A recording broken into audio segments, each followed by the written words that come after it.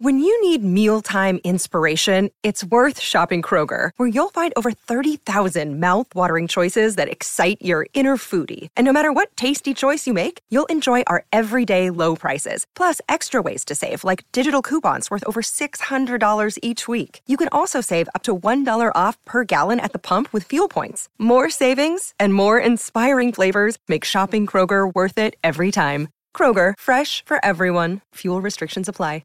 Another day is here, and you're ready for it. What to wear? Check. Breakfast, lunch, and dinner? Check. Planning for what's next and how to save for it? That's where Bank of America can help. For your financial to-dos, Bank of America has experts ready to help get you closer to your goals. Get started at one of our local financial centers or 24/7 in our mobile banking app. Find a location near you at bankofamerica.com/talktous. What would you like the power to do? Mobile banking requires downloading the app and is only available for select devices. Message and data rates may apply. Bank of America N.A., member FDIC. Mary redeemed a $50,000 cash prize playing Chumba Casino this year. I was only playing for fun, so winning this was a dream come true. Chumba Casino is America's #1 social casino experience. It's serious fun. With over 80 casino-style games to choose from, you too could win life-changing amounts of cash. Be like Mary. Log on to ChumbaCasino.com and give them a whirl. That's ChumbaCasino.com. No purchase necessary. Void or prohibited by law. 18+. Terms and conditions apply. See website for details. The voice in the preceding commercial was not the actual voice of a winner.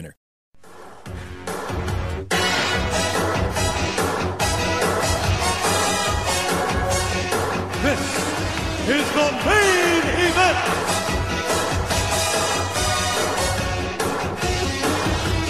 This is the main event.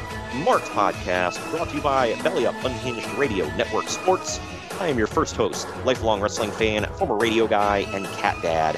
I am Troy. And with me as always, he is the WWE Walking Wrestling Encyclopedia, the main event collector, and the figure hunting warrior. He is the abyss to my James Mitchell. Click. Doomsday. It's Greg. What's up, Greg? That's almost a compliment. I'll take it. I liked Abyss. I think you did too, didn't you? I did, yeah. Yeah, so I almost did the AJ Styles and Rhino one, but I was like, you'd want to be AJ, but at the same time, I'm not going to be the guy from Detroit, so I couldn't do that one. So I was like, this works.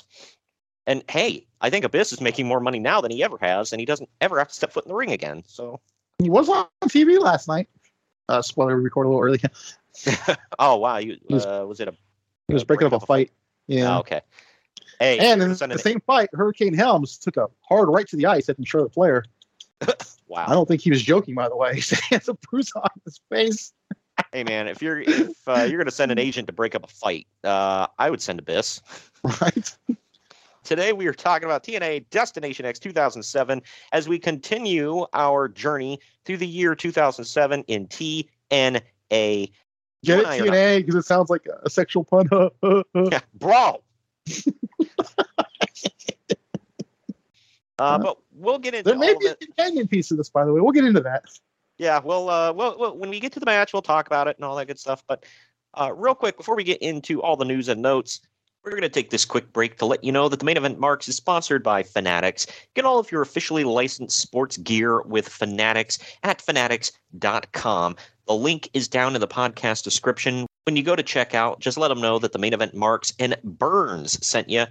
We are also sponsored by Swift Lifestyles. Their clean energy drinks and focus enhancers, great tasting vitamins, and big brain nootropics that are made and shipped from the USA. So go to swiftlifestyles.com and use our special promo code MAINEVENTMARKS, all one word, for 15% off your order. That is Main Event Marks, all one word, 15% off your order at swiftlifestyles.com. Also, I do want to direct you to our link tree. It is linktr.ee/main event marks. There you can get links to all of our social media accounts on Twitter, Instagram, and Facebook, as well as all the links to wherever you can hear the podcast and our YouTube channel, as well as our two merchandise stores on Redbubble and Bonfire. That is if you go to linktr.ee/main event marks. That is the easiest place to find everywhere that you can hear us, watch us, and communicate with us. Speaking of our YouTube, There is new content being posted on there almost every single day, and we are growing by leaps and bounds on YouTube. We're very proud of the work that we do there, not only with our regular wrestling podcast stuff, but every once in a while we'll cover current stuff here and there. We do have more video elements coming, and we also have Marks on Media as a whole playlist on there, which includes some talk about Marks on TV, Marks on Movies, Marks on Games. More coming with the Marks on Games now that both Greg and I have WWE 2K22. So we're going to be doing more videos and more talks about that coming up. So more content, pal. If you go to youtube.com/C/main event marks podcast, that is youtube.com/C/main event marks podcast. But now we are done with that. We are going to take our first break. When we come back on the other end of this, there's actually a decent amount of news and notes to get to today, which you don't always get for 2007, but here we are. Say a lot of WrestleMania. So. Yeah, yes. Right. Yep, they have some pre-WrestleMania talks that we'll get into right after this break. Follow the Main Event Marks at facebook.com/Main Event Marks Pod, on Twitter at Main Event _Marks, and on Instagram at Main Event _Marks and at Main Event Collector. Get ready to rumble in your new Main Event Marks merchandise. We've got t-shirts, hoodies, masks, hats, stickers, pins, and much more on our Redbubble store.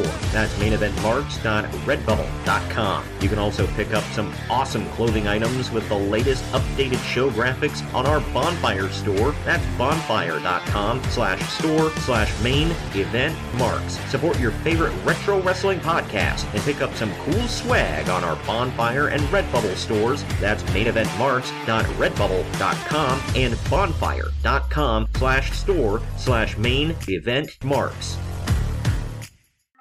Mary redeemed a $50,000 cash prize playing Chumba Casino this year. I was only playing for fun, so winning this was a dream come true. Chumba Casino is America's #1 social casino experience. It's serious fun. With over 80 casino-style games to choose from, you too could win life-changing amounts of cash. Be like Mary. Log on to ChumbaCasino.com and give them a whirl. That's ChumbaCasino.com. No purchase necessary. Void where prohibited by law. 18+. Terms and conditions apply. See website for details. The voice in the preceding commercial was not the actual voice of a winner. Lucky Land Casino, asking people, what's the weirdest place you've gotten lucky? Lucky? In line at the deli, I guess? Aha, in my dentist's office.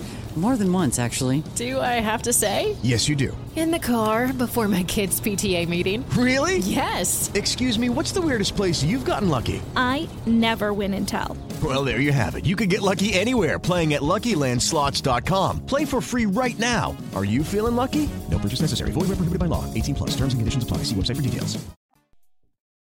Good morning, good afternoon, good evening, and good night. My name is Thomas, and what's your name? I'm Alan. Alan. Yeah. We're brothers. That's right. Yeah.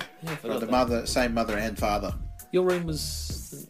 we shared the room. Shared a room? We shared the room. Thought I knew your face. Yeah, we go way back, mate. Yeah. We should do a podcast then. We have. We do a podcast? We do a podcast. What's it called? The Brocast. Yeah, that was planned. Yeah, well. What do we do? Well, we cover all different things in the world of pop culture. We're talking about comic books, we're talking about professional wrestling, and we're talking about movies.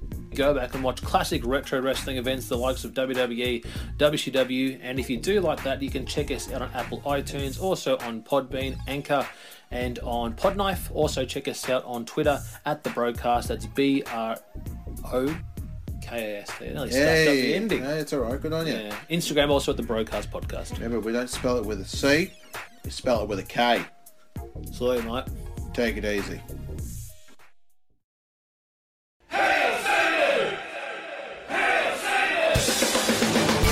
Main Event Marks are available wherever you get podcasts and on YouTube. Find all of our links on our link tree at linktr.ee/Main Event Marks. And we are back. And we're back.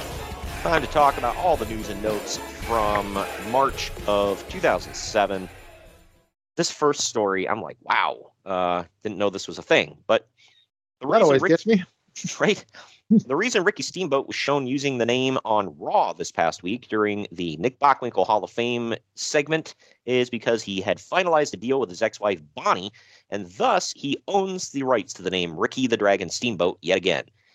This move would enable WWE to use him in some sort of legend capacity as a character, making merchandise on him, and at some point induct him into the Hall of Fame. 2 years later. Right.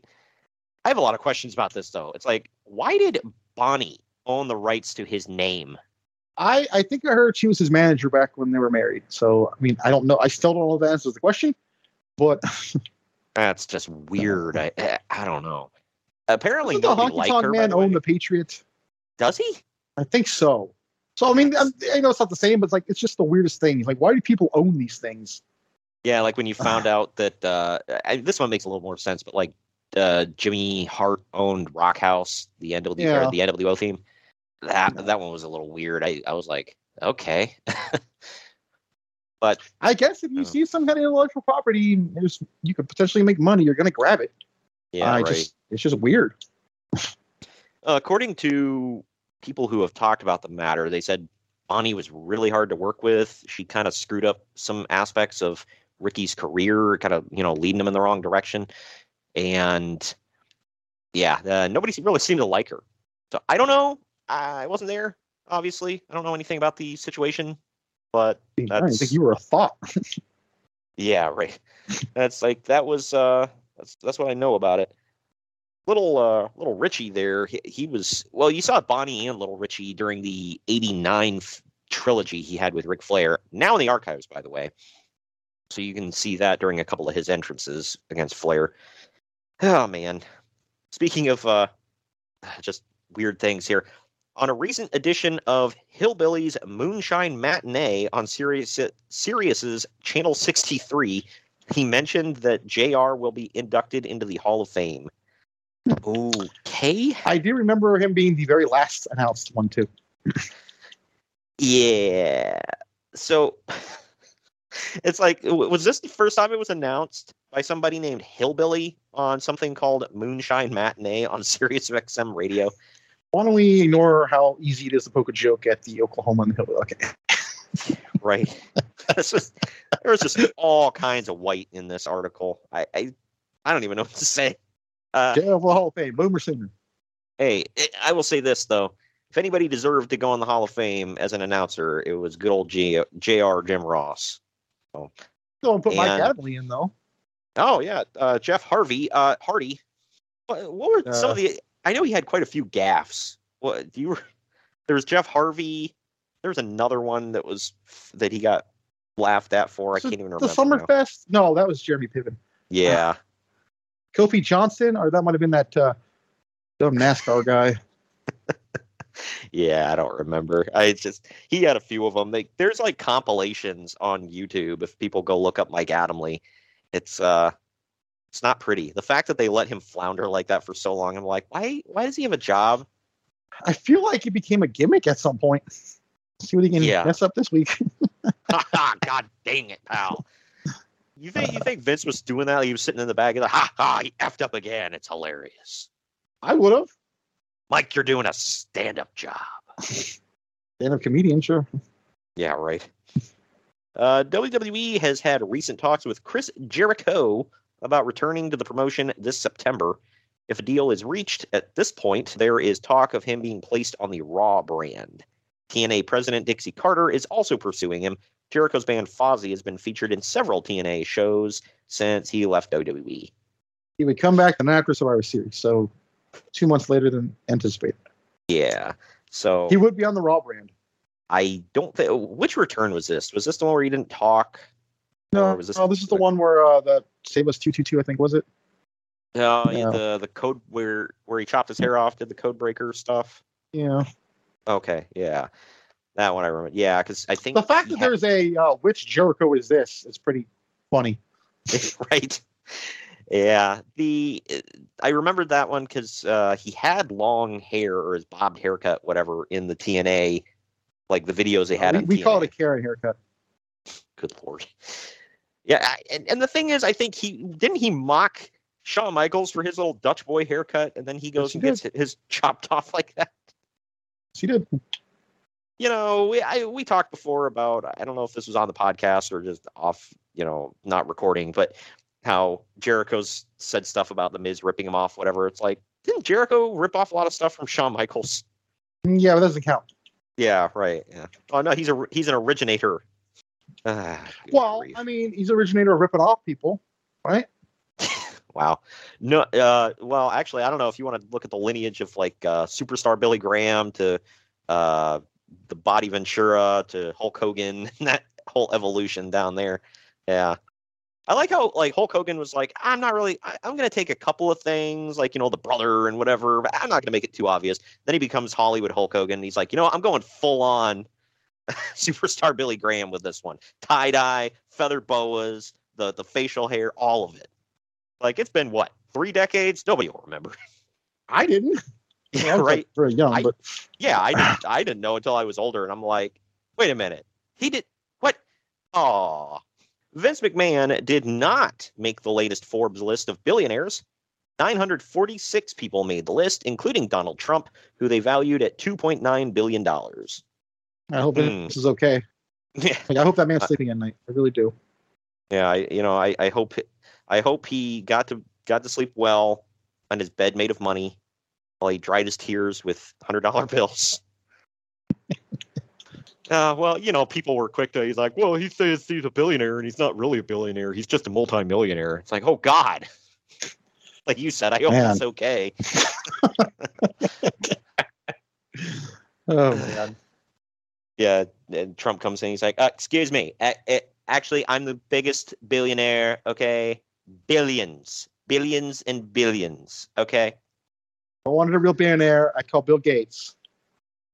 Right. Yeah. Right. Yeah. Well, we saw what Bill Gates did on that episode of South Park. Yep. Some point, you just gotta start having fun with life, right? Like, what else you got to do? Yeah. Right. Got that big prison tattoo on his chest and just beating up the guy who runs Sony. Speaking of Donald Trump, he was on a New York City radio station promoting Raw and WrestleMania. This time around, he remembered Bobby Lashley's name. Last time, he forgot Lashley's last name and thought his last name was Lizzie or Lindsay. However, this time, he didn't remember Umaga's name. He just referred to Umaga as, quote, a young gentleman from Samoa who weighs 400 pounds. That could be anybody. Yeah. Well, that narrows it down, Donald. Trump said that Lashley needs to win or he would have to disappear for 6 months until his hair grew back. I mean, we would all miss that marvelous mop. I don't know what to do with that. This whole story, man. We thought this would be a good idea, by the way. Oh, someone's going to lose their hair. It had to be Vince, right? Yeah, right. I'm so confused by this whole situation in many aspects. First of all, if you listen to like Pritchard and Austin, whatever they say, Trump was a great sport and he was into it and everything. But then he goes on the radio to promote it and he's like, yeah, I don't remember anybody's name. And then he probably doesn't remember his damn secretary's name. Right. Like Amy. And it's like, sir, you fired Amy last week. Brenda? No, you fired her last month. Get in here. Who are you? You're fired. Don't correct me again. You're Amy now. He's a legal pad to write all the names down. Yeah, right.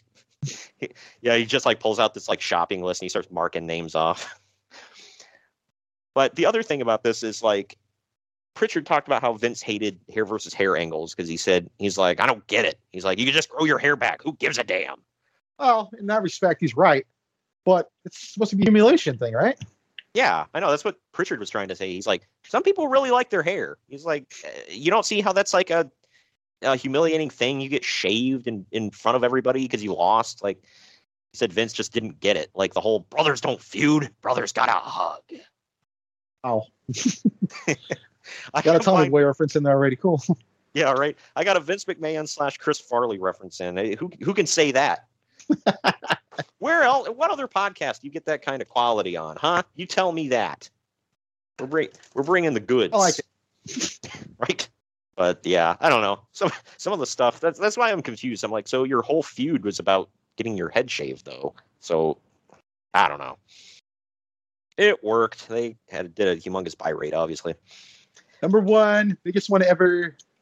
Right. A WrestleMania match, or a new WrestleMania match, has been announced on WWE.com. It's Melina versus Ashley for the WWE Women's Championship. And that was a asses in seats one. Man, I don't remember it off the top of my head. I'm going to assume it was a barn burner. Look, the Battle of the Billionaires is doing well, whatever. It's a nice little, side match, whatever. But what we really need to draw the money is Melina versus Ashley Massaro for the women's title, okay? That's going to sell the final 20,000 seats, okay? You mean like final 40,000, because they probably overinflated the attendance for that, too. Oh, well, of course. Well, actually, what I was told was, from somebody at the arena who had a clicker. Apple's in the news a lot. I feel like we should talk about him more, but never mind. Right. As the time was recording, I was going to say he pronounced somebody practically dead, and he's wrong. So that's all I'm saying. Well, in all the rumor mills, you can see all the places that exclusively just read the Observer, and then they're like, I'm going to report it like I came up with it, because all these places are taking that and running with it. William Regal practically dead. William Regal says a couple hours later, I've never felt healthier. Yeah, I was talking about a health scare in 2018. Like, for God's sake. These people are so stupid. And the thing is, idiots will buy into it, and they'll believe Uncle Dave over William Regal himself. You're being so literal with that, because they literally buy into it. Yeah, that's true. It's sad and pathetic, but here we are. Speaking of WrestleMania, though, the TD Waterhouse Arena in Orlando, Florida, is currently slated to host WrestleMania 24. He does go to Orlando. Yeah, I don't know if it was at the TD Waterhouse Arena. It was at the Orange Bowl. Oh, that's that's right. That's right. I remember because they said something about at the time. I don't know if they've updated it since then, but they said it was. They have, because I went to 33. It was pretty nice. Yeah, they said it was a crap hole at 24. And they had to go in. They spent like a week just making it look presentable. And everybody said it looked like a completely different venue by the time WWE got their hands on it. There's something to be said for putting money into dressing a place up. Yeah, it was. I mean, my only gripe is it was so damn hot. I mean, blistering hot. Which one? 33. 30. Oh, okay. Yeah. I mean, Orlando, that time of year, it's kind of a crapshoot, but usually it's going to be pretty hot. I think that's Orlando most of the year, though, to be fair. Madison Square Garden in New York City will probably be getting the Royal Rumble next year. 2008, yes, they do. Okay. I don't remember the venues for places too well, unless it was something like really stood out in my mind for a reason. 2008 Rumble. I don't remember that one off the top of my head.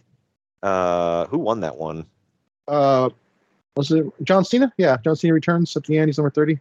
Oh, yeah, okay. Now I remember. Yeah, his infamous entrance. Yeah, that was 1,000% MSG, yeah. Because I remember they come out the side. I remember. Okay. I think the only time they didn't come out the side was WrestleMania 20.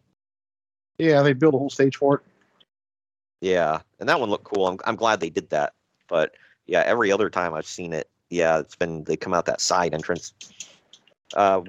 Which I sat on top of, by the way, during the New Japan show. Yeah, I remember you were sending me pictures. That was cool. Was it SummerSlam 98 or 99? 98, right? 98, yeah. Yeah. Now in the archives, that one was there, and they did like a Hell's Gate looking entrance. That pretty damn sweet. WWE is very interested in signing Mystico. Mystico had a tryout before SmackDown tapings on February 24th in San Jose, California. I was probably there. His tryout went very well and went over highly within the superstars and officials. When does Sin Cara pop up in WWE? I don't think it's like 2010, 11 or something like that. Yeah, I forget off the top of my head. And I would Wikipedia. I forget because I just don't care. Sin Cara figure is now with Backstage Millennium Action. Oh, that's not Sin Cara. Never mind. Who was that? It was Kalisto. Yeah, Kalisto with his backstage complaining action. Yeah, right. He pops up, looks like 2010-ish. Or no, 2011. Yeah, I didn't think it was right away. So they're interested in signing a guy, and they will in 4 years. Yeah, okay. Well, that makes sense because I did leave one thing out of the story. They said he just signed a new contract with CMLL and didn't really say anything at first, and it still had like 4 years left on the contract. So, now it makes sense.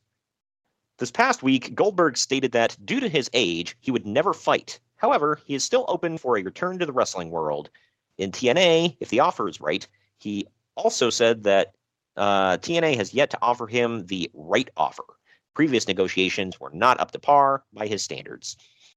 Yeah, that never happens. Obviously. He would be back for that show we just saw, WrestleMania 33. Yeah. So he would never wrestle outside of WWE. I take that back. I think he popped up in New Japan for a little while, maybe 1 or 2 matches. It wasn't anything, long term. But yeah, other than that, it's been all WWE or nothing. I mean, can you really blame him for not wanting to go to TNA? Oh, no. Yeah, I guarantee they weren't willing to pay him what he's getting paid now. This one, man. Serotonin officially have new names. Johnny Devine is now known as Havoc. Kazarian, oh, yeah. Kazarian is, yep. Kazarian is now Kaz, and Matt Bentley is now known as Martyr. Okay, the Kaz one wasn't bad at all. The rest. Yeah. Oh, man. The fact that they called him Kaz, though, I'm like, okay, I'm not glad That's what people call him now, though. Yeah. It's like, I'm glad they didn't give him like a stupid name like Martyr or Havoc, but why? And it was like, when you're talking to people who don't keep up with TNA and you mention Kaz, they're like, oh, Taz is in TNA? No, Kaz. Well, he was. Wait, which one? Oh, yeah. Oh, that's right. He was in TNA at this time. That makes it even worse. Like, wait, the commentators, the wrestling again? No, Kaz, not Taz. Wait, what? I thought his name was Taz. It's like, you know what? Never mind. Pay attention. Enunciate. Jeez. Right. Former WWF wrestler Mike Barton, a.k.a. Bart Gunn, is still under contract to Pride for 2 more fights. Wow, I didn't know he was ever on Pride. I didn't either. Today's years old. I knew he did some fighting. I didn't know he did Pride. I'm going to go ahead and assume he never won a fight. I don't know, man. Like, that's probably not, but because he was That's crazy. Yeah, he was on the dark side of the ring for the Brawl for All. That's what I was thinking of. And I know he said something about doing some MMA, but yeah, I had no idea. His mixed martial arts record is he's only had 2 fights. He's 1-1. Oh, okay, well. Yeah, so apparently, when did Pride officially shut down? 10, 11, I think. Wow. So I wonder how he got out of those 2 final fights. Because Dana White didn't want him? I guess. Yeah, because his first fight was June 17th, 2006. He won his fight. It was in Hawaii, and he won via TKO. And then his second fight, he lost See the name decision. Wesley Correira. I think he actually fights for Bellator. I know that name. Huh. Yeah. That's the guy you beat? Yeah, that's the guy he beat. And who beat him? Who beat him? He lost via decision to Ikuhisa Niawa or Minawa. I don't know. No clue. Yeah, I can't pronounce the name. Ikuhisa Minawa. If anybody knows the hell that is, yeah, I don't know. Watch him end up being one of their bigger stars. We look like idiots because we didn't know this. No, apparently he's a MMA fighter and professional wrestler currently competing in IGF is as Manawa Man. Wow. Okay. That's a whole lot of what the F is going on.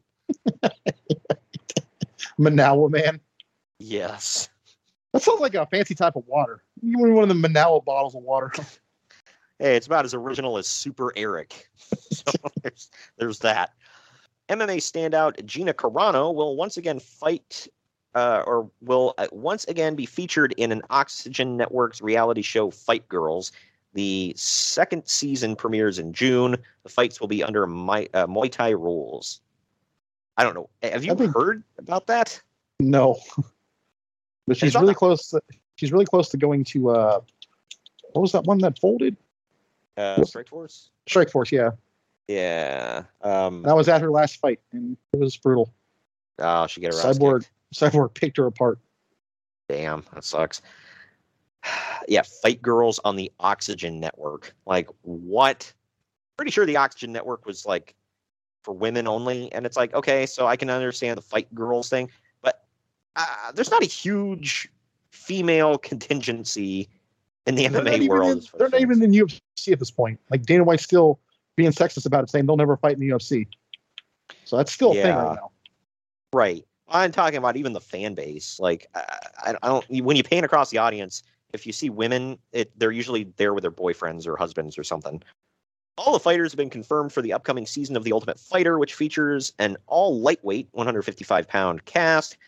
The coaches will be former lightweight champion Jens Pulver and former welterweight champion going back to lightweight BJ Penn. I forget who wins this season, but I watched it. Yeah. I do remember BJ Penn humiliating Jens Pulver in their fight afterward. Oh, wow. I remember by the time I started paying attention, BJ Penn was on his downswing. So, who was in the season? You see a couple of names in there? The runner-up was Manny Gambarian. Oh, Gambarian, yeah. Gambarian, okay. Yeah. Now, the fighters, let's see if I know any of these people. Yeah, Gray Maynard, Matt Wyman. Gray Maynard still got a contract, but I don't think he won it. Yeah. Joe Lozon. Joe Lozon still fights, I think. I think he's about to fight Cowboy Cerrone in a couple months. Nice. That's no joke, yes. Corey Hill, Nate Diaz. Nate Diaz won it, yep, okay. I thought that was the year. Yeah. He wasn't going to do much. Was Nick already fighting? He was, and Nate got into it because he wanted to be like his older brother. And in my opinion, at least in legacy-wise, he surpassed him.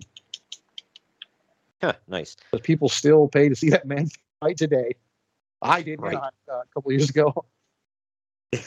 This was actually the first season where we had one winner.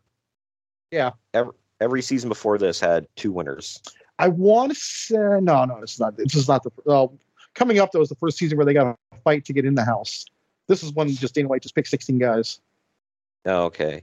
Ken Pishna is reporting that Frank Mir is out of his scheduled bout with Anthony Hardonk on April 5th. It's a real name. On the April 5th UFC fight night. Can't tell you how many times I had fun with that. Oh, I can imagine. Good grief. Yeah, that one just you're set up for failure in life with that name. Your parents hated you. Well, I should say your ancestors. I guess your parents will pick your last name. Right. But yeah, April 5th UFC fight night. So Frank Mir is out. Didn't he get hurt a lot? He got hurt a lot, yes. Yeah, that's what I was remembering. It's like I seem to recall him pulling out of multiple fights due to injury, or he found out after a fight he got injured real bad during the fight. Apparently, he went into that Brock Lesnar fight with a hurt knee or something like that. I don't know if it's true, but the one where Lesnar cremated his ass. No, the one where he tapped out Lesnar. Oh, okay. In September, last story by the way. In September, UFC is looking to put together a March 3rd Rich Franklin versus Jason McDonald winner against Nate Marquardt versus Anderson Silva's winner. Yes, I think Rich Franklin wins that, convinces Dana White to have the rematch in Cincinnati, and gets humiliated badly. By Silva? Yes. Oh, yeah, well, of course. Silva beat him twice. Yeah, he humiliated him twice. And that sucks because I love Rich Franklin, but Silva beat the hell out of him. Former school teacher turned MMA fighter. It was cool. He came out to Welcome to the Jungle. Place was going nuts. Yep. And then Anderson Silva just beats him in like 2 minutes, I think it was. Something like that. That sucks. Yeah. Franklin was pretty good there for a little while. But... Dude, he beat Chuck Liddell with a broken arm. That's not many people, man. Was that past his prime Chuck? Or this was Chuck's last fight ever up until that. atrocity with Tito last year, or year God. before last, whenever it was. But that was his last fight ever. Yeah. Yeah, because Chuck Liddell in his prime was a badass, but Oh yeah, he went down. in his prime, he beats anybody. So, but Yeah. still, though, I mean, you have a broken arm and you knock out a dude. That's insane, dude. His arm was shattered. It was like you can see it broken in like literally half. And I was watching it in a theater, That's so sick. you can see it, man. It was rough. Wow. Yeah, and that's different from like if you break your hand in a fight, that can be managed. It's not great, but I know Muhammad Ali's daughter talked about that. She said she broke her hand in a boxing fight one time, and she said, well, I couldn't feel it, so that allowed me to just swing with all my might and just pound the piss out of my opponent. So A lot of people tell you that's stupid, though, because you cause more nerve damage doing that. You don't know it. Yep. Yeah, I would assume so. It's like, if your hand's broke, you probably shouldn't repeatedly bang it into something as hard as you can. But Yeah, Cowboy Bob. wow. And Chelsea Green's guilty of that, too. And she still wrestles with a broken hand. Or Yeah, wrist or arm or whatever the hell it is this month. Yeah, I saw she wrestles in a cast again. I'm like, my gosh, Third time she's wrestling in a cast in her career, dude. Yeah, it's like you're in a perpetual cast. Cowboy but Bob. I just mention him. But she's not injury prone, Greg. She's not. No, neither is JJ Watt. Remember, I got into an argument with somebody, I don't know why, but I just made the comment, and I'm like, dude, he's so damn injury prone. This was like 5 years ago, by the way. Because he's not injury prone. He's now since been hurt every season since then, but he's not injury prone. Oh, man. But anyway, we're going to take our next break and finally get into TNA Destination X 2007. Boy, howdy, there's a lot to talk about here right after this. Follow the Main Event Marks at facebook.com/Main Event Marks Pod, on Twitter at Main Event _Marks, and on Instagram at Main Event _Marks and at Main Event Collector. Hello, everyone. My name is Ryan McCarthy, and I'm the host of the No Credentials Required podcast. Start your work week with the Monday Drop-In, where I talk about the sports beat in the Capital District, also known as the Mighty 518, as well as Metro New York sports from an upstate point of view. I also give a life lesson from a weekly sports story, so you might learn something from that. I also have a midweek podcast where I interview different sports personalities and talk about a wide array of topics. Take a listen and subscribe on your preferred podcast app, including Apple Podcasts, Spotify, Spreaker, Google Podcasts, Amazon Music, and iHeartRadio. Also check out our social media channels on Twitter and Instagram, BellyUpNCR, and Facebook.com/BellyUpSportsNCR. We're a part of the Belly Up Sports Podcast Network in association with Godzilla Media. No credentials required, where you don't need a press pass to talk sports. Mary redeemed a $50,000 cash prize playing Chumba Casino this year. I was only playing for fun, so winning this was a dream come true. Chumba Casino is America's #1 social casino experience. It's serious fun. With over 80 casino-style games to choose from, you too could win life-changing amounts of cash. Be like Mary. Log on to ChumbaCasino.com and give them a whirl. That's ChumbaCasino.com. No purchase necessary. Void where prohibited by law. 18+. Terms and conditions apply. See website for details. The voice in the preceding commercial was not the actual voice of a winner. Looking for a particular truck part? Then look no further. The Rush Truck Center's All Makes Parts catalog features more than 16,000 of the most popular All Makes parts from top suppliers in the industry and with quality brands you know and trust. And at 164 full-color pages, this is their biggest catalog yet. Our friends at Rush Truck Centers have great deals for you all year long. Check out their monthly parts and service specials in-store and online. And when you're ready to order, shop online with Parts Connect at RushTruckCenters.com. Expect more from Rush Truck Centers.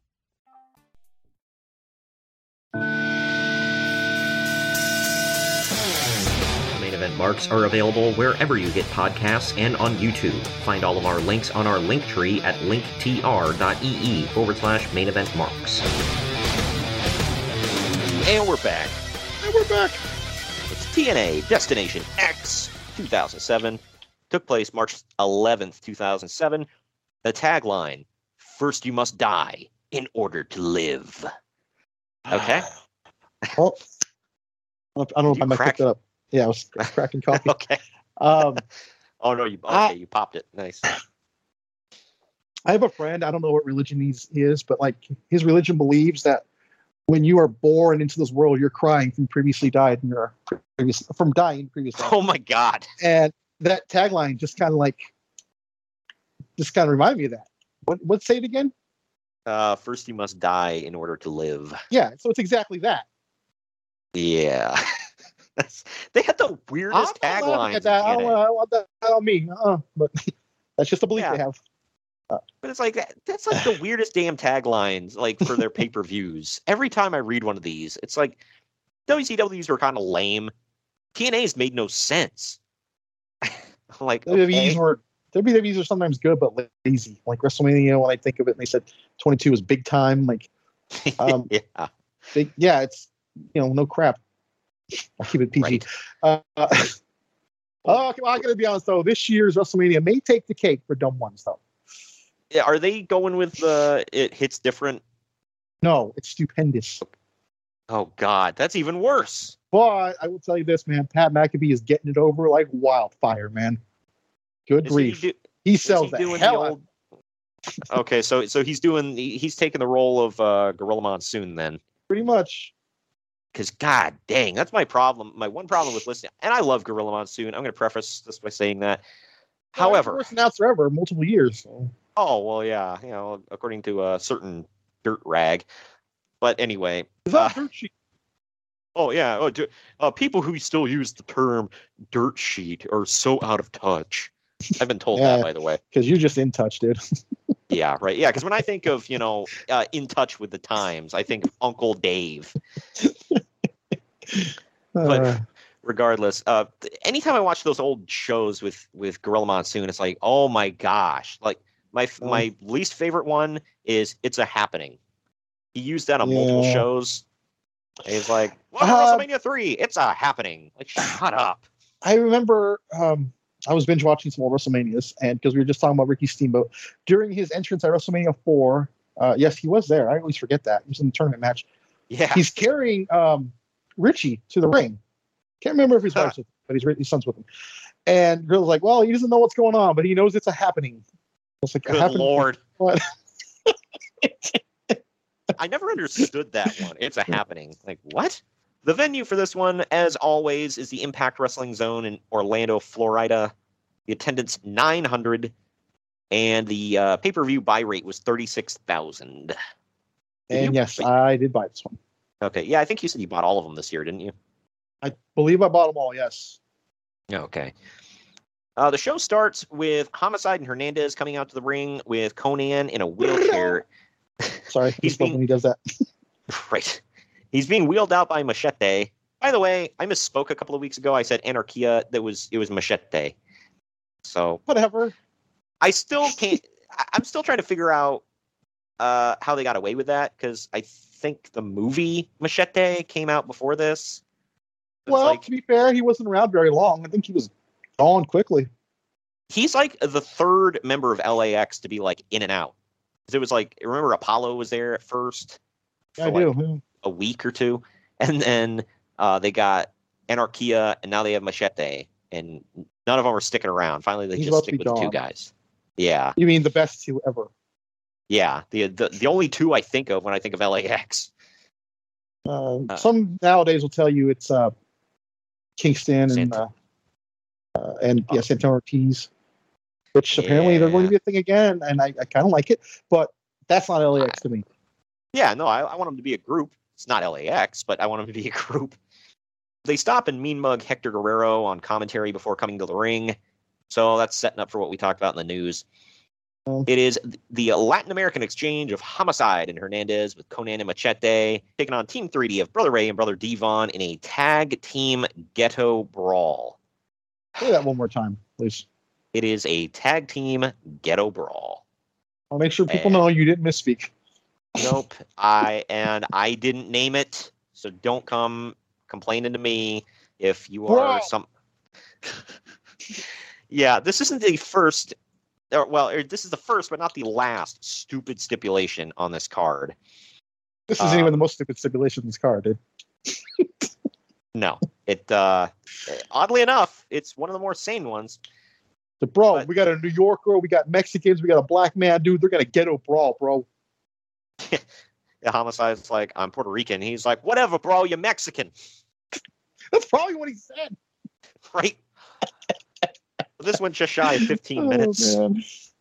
The point of this one is to either pin someone or put them through a table. Because, you win a fight in the ghetto by putting somebody through the table. Or maybe in Buffalo, New York. Yeah, right. Well, you got to set it on fire first, bro. Gone forever. Your Super Bowl dreams are gone forever, bro. Oh, man. I'm going to get flamed for that one. But these match types are so damn silly. They had a Little Italy street fight. No, take that back. They had a Little Italy street fight on, was it the last pay-per-view we covered? Yes. Yeah, and then they had a melting pot match, whatever the F that was.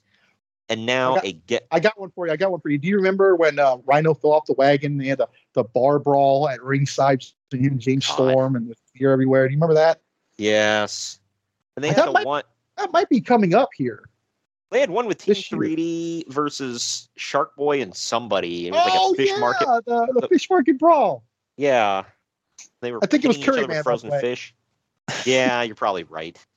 So effing stupid. Why did Team 3D? I get they did a lot of stupid stuff in ECW, but at least that one, it was garbage, but it made sense. This was just stupid. Holy crap. There's more still to come, by the way. We haven't gotten to the review of this match yet, and it just shows you how bad TNA is about to get.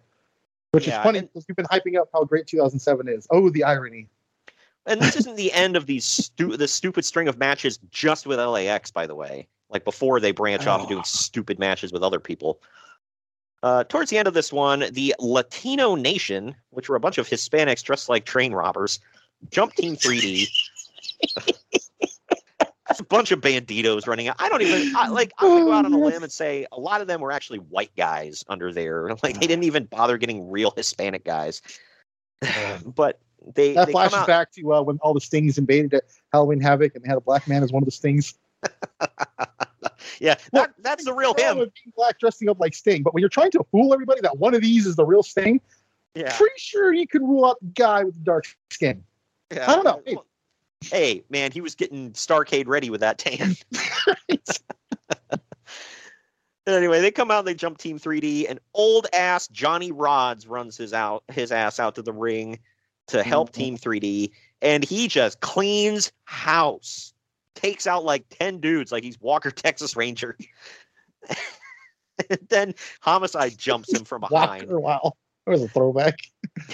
If anybody remembers the old Walker, Texas Ranger, he'd be surrounded by a gang of dudes with weapons. He's unarmed. And then they're like, you know what? We're going to go in one at a time and get roundhouse kicked. Instead of, shooting him or something.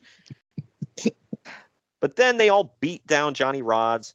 After that, a bunch of black guys labeled Devon's brothers from Brooklyn run in. God dang it. They all My run first in. note right here is, oh, good. We got Race Wars breaking out on a pay-per-view, a wrestling pay-per-view. Why is this a thing with him? Russo, I mean. Because he did this crap in WWE. Yeah, I think about that. You're right. He had all the Puerto Rican guys with the Boricuas, all the white guys were bikers, all the black guys were Black Panther, like Nation of Islam. I forgot about that. I didn't think about that. Holy crap. That's just a thing with him. And this one sucked. That one wasn't blowing the doors off, but it was better than this. God. And then Mike Tenay says this with a straight effing face. He's like, it's Devon's brothers from Brooklyn. What? Obviously we didn't go back and watch Impact, but was this a thing? I don't remember, but because I'm like, how did he know? Were we introduced to the quote brothers from Brooklyn, or is he just the black guys have to be with Team 3D, and they're from Brooklyn clearly? That part I remember now. God, that's so stupid and racist. But Machete then breaks up a pinfall after a 3D on Hernandez before being pulled out of the ring. Brother Ray dives off the top rope onto everyone outside. Alex Shelley now runs out with a video camera as if we don't Baby need... Bear. Wow. Yeah, it's, because we don't have enough people interfering in this crap, Greg. We need Alex Shelley with a camera.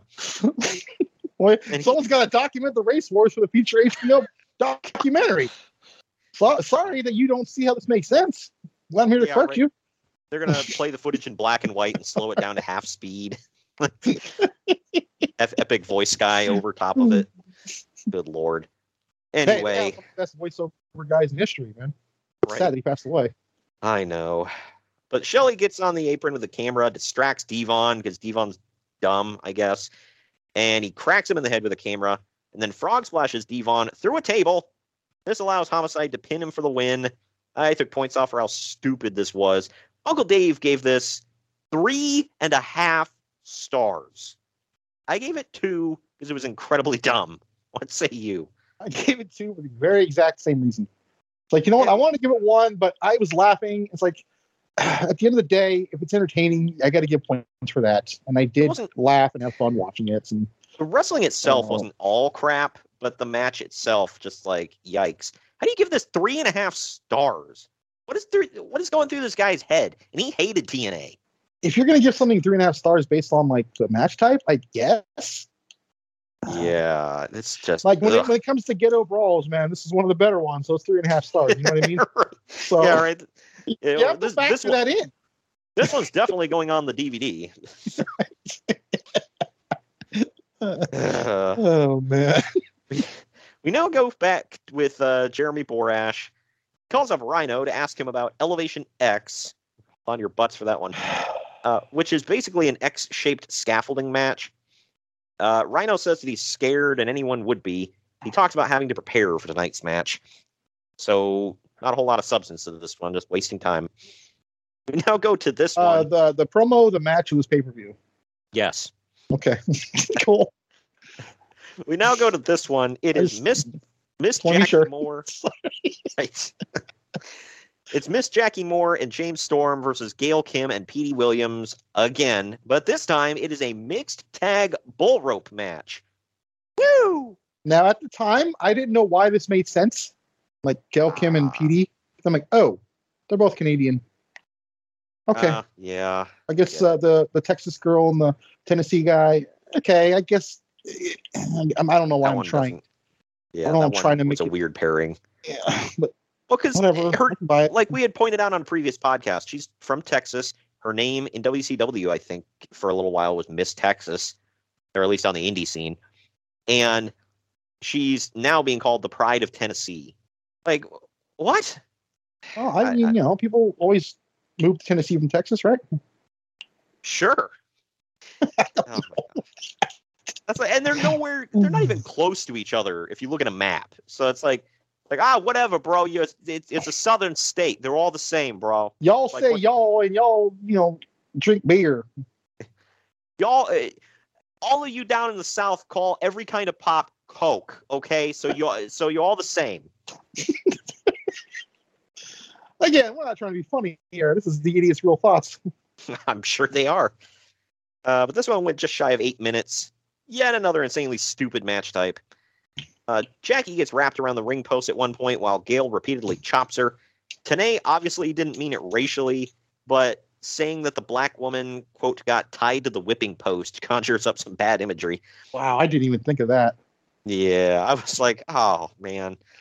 About chopping her chest, Tenay also says, that's a target you can't miss. Why? My God. We get it. She's big up top. Okay. In the end, Petey sets Storm up for a Canadian Destroyer. Jackie low blows Petey out of the ref's view, and Storm hits the last call super kick for the win. Uncle Dave and I both gave it a 1.5 stars. What say you? Gave it 1. This sucked. Did you just say low blows Petey? I mean, is that innuendo too? Good low blowed him in his little Petey, in his little Petey pump. If you need a pump for your little Petey, never mind. Anyway. I know he popped up back in TNA or Impact for a little while. Is he gone again? I think he's in WWE as an agent now, actually. Really? I think so. That's what someone said. Wow. Yeah, he was really good too. He was one of the reasons why I always liked watching TNA back in the day. He was a bad guy, but I always thought he was a damn good wrestler and he was cool. A bad guy until LAX turned him good by making him want to burn the American flag, and he's like, no.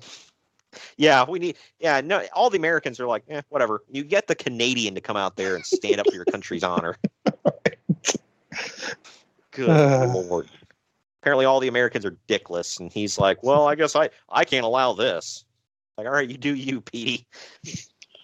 I mean, thanks. Apparently no Americans that brave in that company, I guess.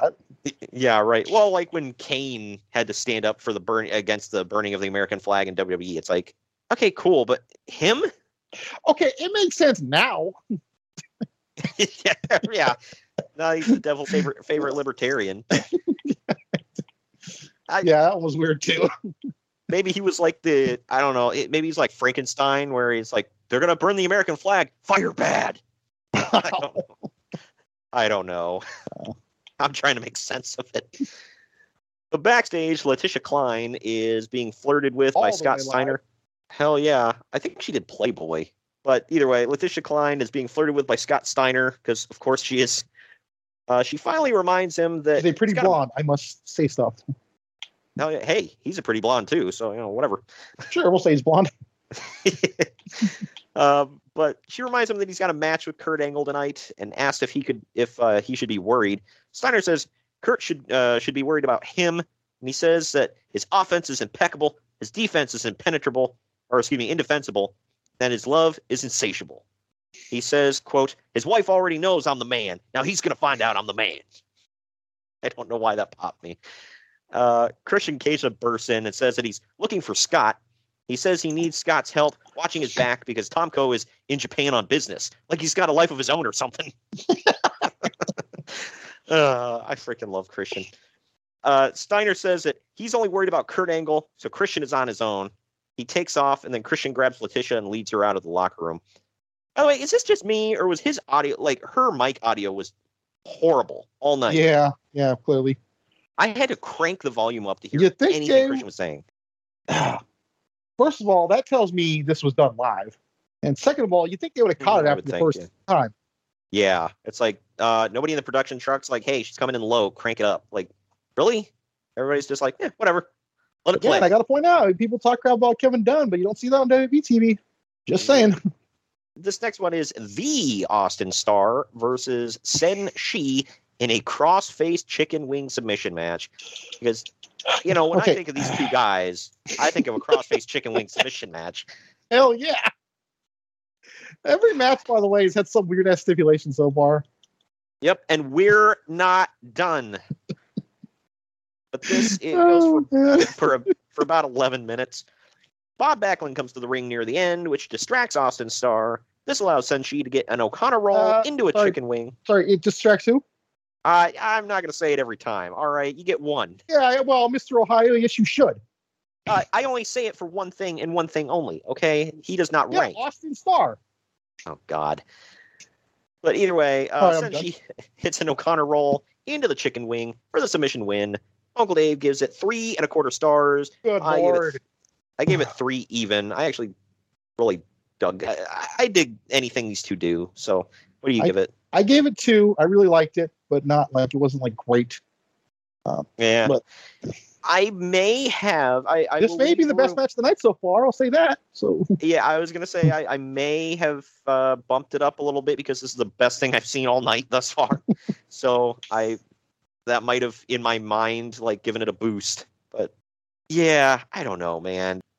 Bob Backlund after this match awkwardly gets in and puts his hand out to shake with Senshi, but Star shoves Senshi into Backlund. He looks like Rain Man. Howdy Doody and Rain Man. Right? That works. Oh, God. But Star shoves Senshi into Backlund. Star then locks in a chicken wing on Backlund until referees break it up. Yay! This is going to continue. Woohoo! But I don't know if it's just me. I have never given a damn about Bob Backlund. Not even kind of. I can't even remember if I did or not, so I'm going to say I didn't, if I don't know. Yeah. The stuff with the chicken wing and him going nuts is, funny, haha, but yeah. But backstage, Jeremy Borash is standing by with AJ Styles. Styles says that Rhino is only in the situation he's in because he keeps putting his nose in AJ's business. So now Styles is going to embarrass him and put him down. Well, he's right, Right. Christy Hemme now comes to the ring to announce her mystery tag team. And then she's how roll tide is she? That kind of goes without saying. When they come out, Kip James asks Christy how, quote, that strip club thing is working out for her. Oh, Lord. This whole thing was...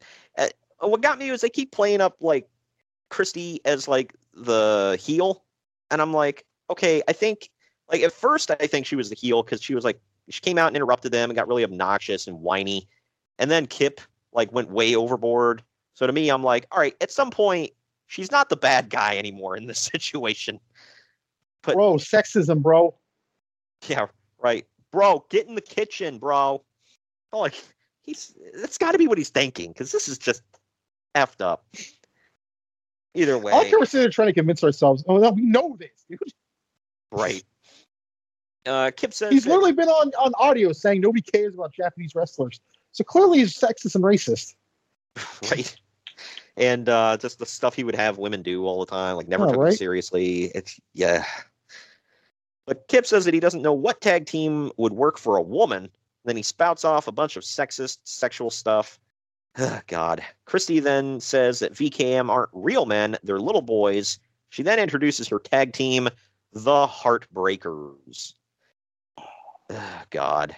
So it's the Voodoo Kin Mafia, BG and Kip James versus the Heartbreakers of Antonio Thomas and Romeo Rosselli, with Christy Hemme in their corner. Formerly the Heartthrobs, by the way. Yeah, if anybody remembers them from early 2000s or mid 2000s WWE. This one went about 9 minutes. The Heartbreakers look and act like two Jersey Shore rejects. I don't even think Jersey Shore's a thing yet. I know. So are you telling me the show ripped them off? Are they groundbreakers? Bro, Jim Tan wrestle, bro. Wow. The crowd chants that the Heartbreakers suck something. I think you can put two and two together.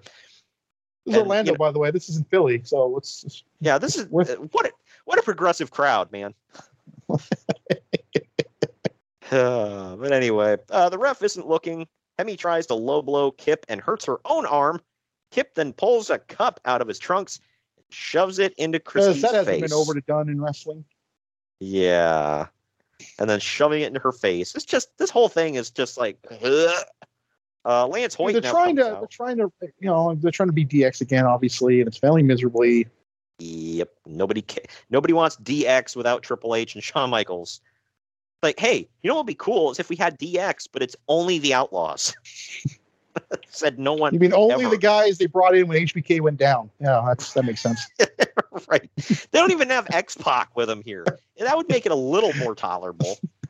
Damn. Lance Hoyt, who is he's had so many names. He's Lance Archer. He's Lance Hoyt here. Oh, sorry. Okay. Yeah, he's Lance Archer in AEW. If anybody wants to know, but he comes out. Yeah, he was Dallas, Lance Hoyt, Lance Rock, Vance Archer, and now Lance Archer. Did I get them all? Vance Hoyt is coming one day. Good Lord, I would laugh so hard. That would be the worst name of all time. Vance Hoyt. Sounds like a horrible soap opera actor name. Starring Vance Hoyt. To me, it sounds like the guy who was like the high school quarterback that peaked in high school and never went on to college. Oh, Al Bundy was a quarterback, but close enough. Right. He comes out. Kip paddles Christy's ass before handing her off to Lance, who carries her to the back. Oh my God. In the end, Antonio eats a pump handle slam from BG, and VKM gets the pinfall win. Uncle Dave gave it a half a star. I gave it a star and a half. The wrestling stuff wasn't good. What say you? I gave it 1. This was stupid. Yeah. Well, I feel like we lied to our audience when we said, no, this is our favorite year. Oh, well, no. I mean, like, you can't lie about your favorite. I think we lied. We said this was a good year. I mean, it was a pretty good year, but not everywhere. Maybe we need to put like an asterisk on there or something. Hey, look, man, they can't all be first round picks. All right. That's true.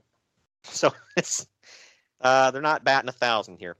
They're not. I don't even know if they're batting 500, but we'll find out by the end of this year.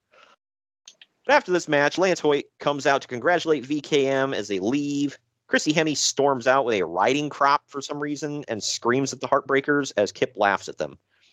See, I thought the riding crop was going to get used, but it did not. Why would you think that? Because they show it? Yeah. So that begs the question. So that means she got taken to the back, and before she came back out, she found her riding crop. Before coming out of the ring, why?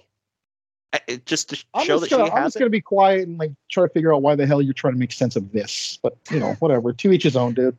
You have fun. Yeah, I guess it's my fault for trying to think while watching. But backstage, Christian Cage leads Letitia Klein to that solitary confinement cage from Against All Odds. God, and, because we want to be reminded. For some reason, Abyss is still inside, rocking back and forth. So, yeah. Christian tries to get friendly with Abyss, saying that he genuinely cares about him.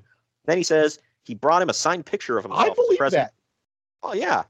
He reads what he wrote on the picture, which says, "To Abyss, my dear, dear friend, from the Instant Classic, never pinned, never submitted, never beaten.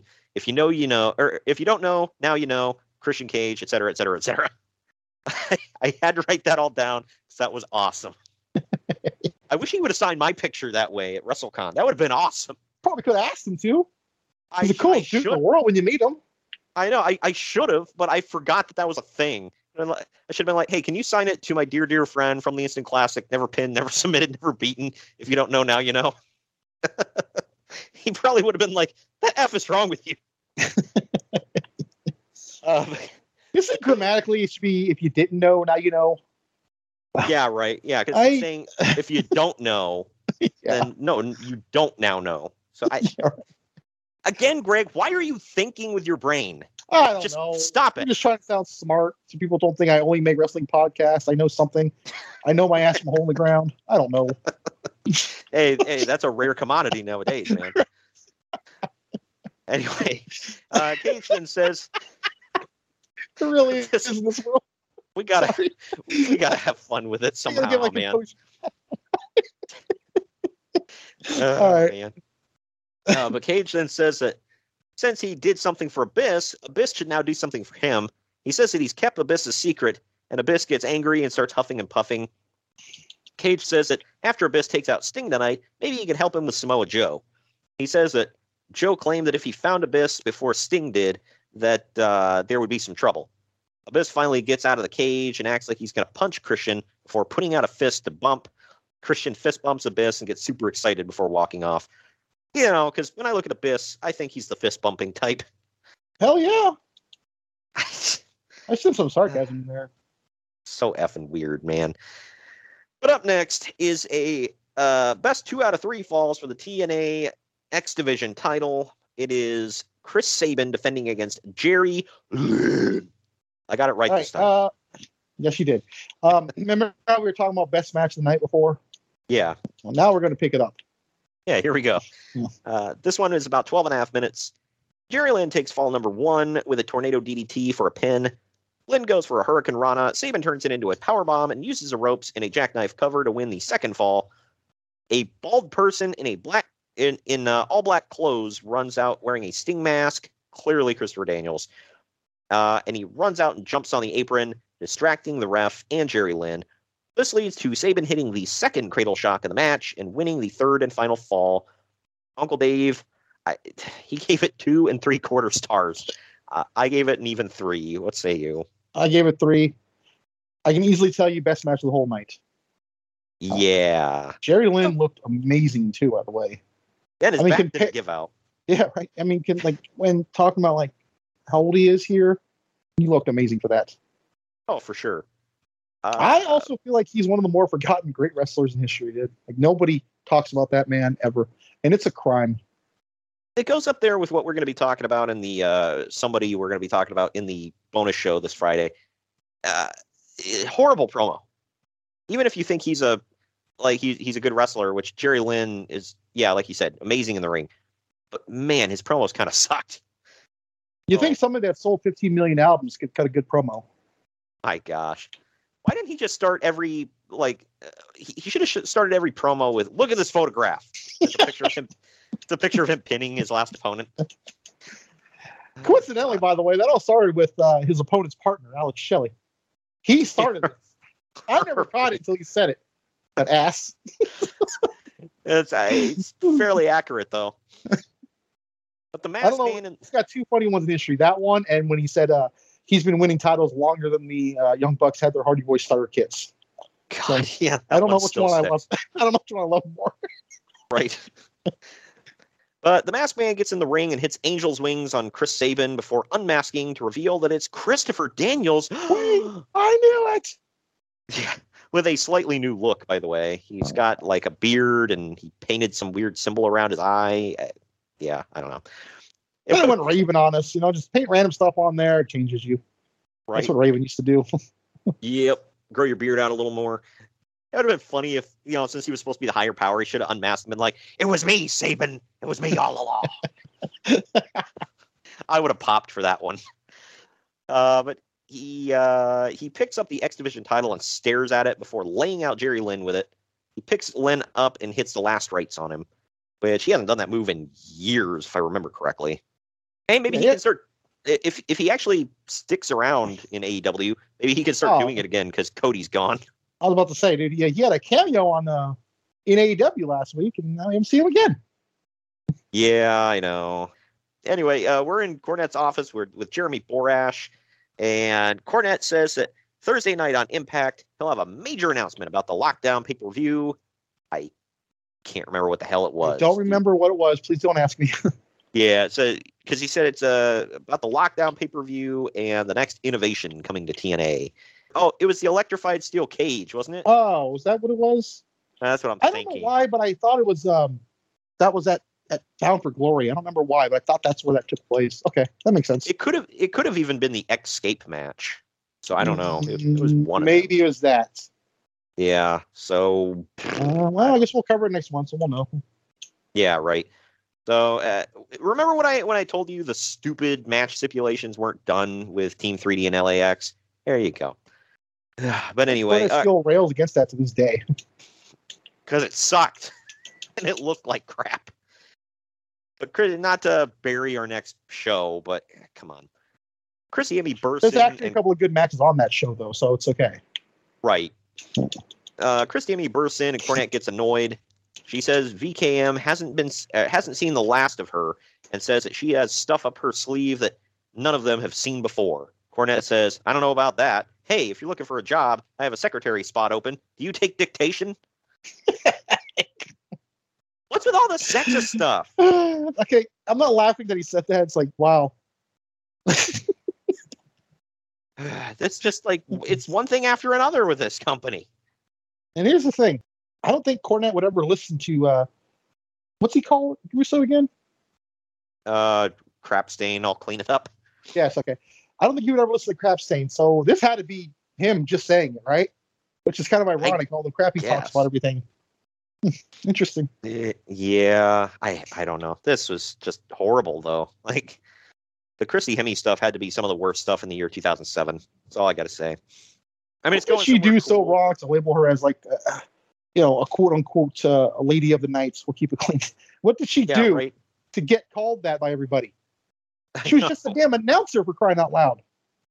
Yep. Not a good one, but an announcer. But all right, man, we're up to this one now. It is Rhino versus AJ Styles in Elevation X. It went 12 and a half minutes. Strap the old feedback on for this one, folks. I will say this about this match. It's not as bad as I remember. Wow, that's literally right here in my notes.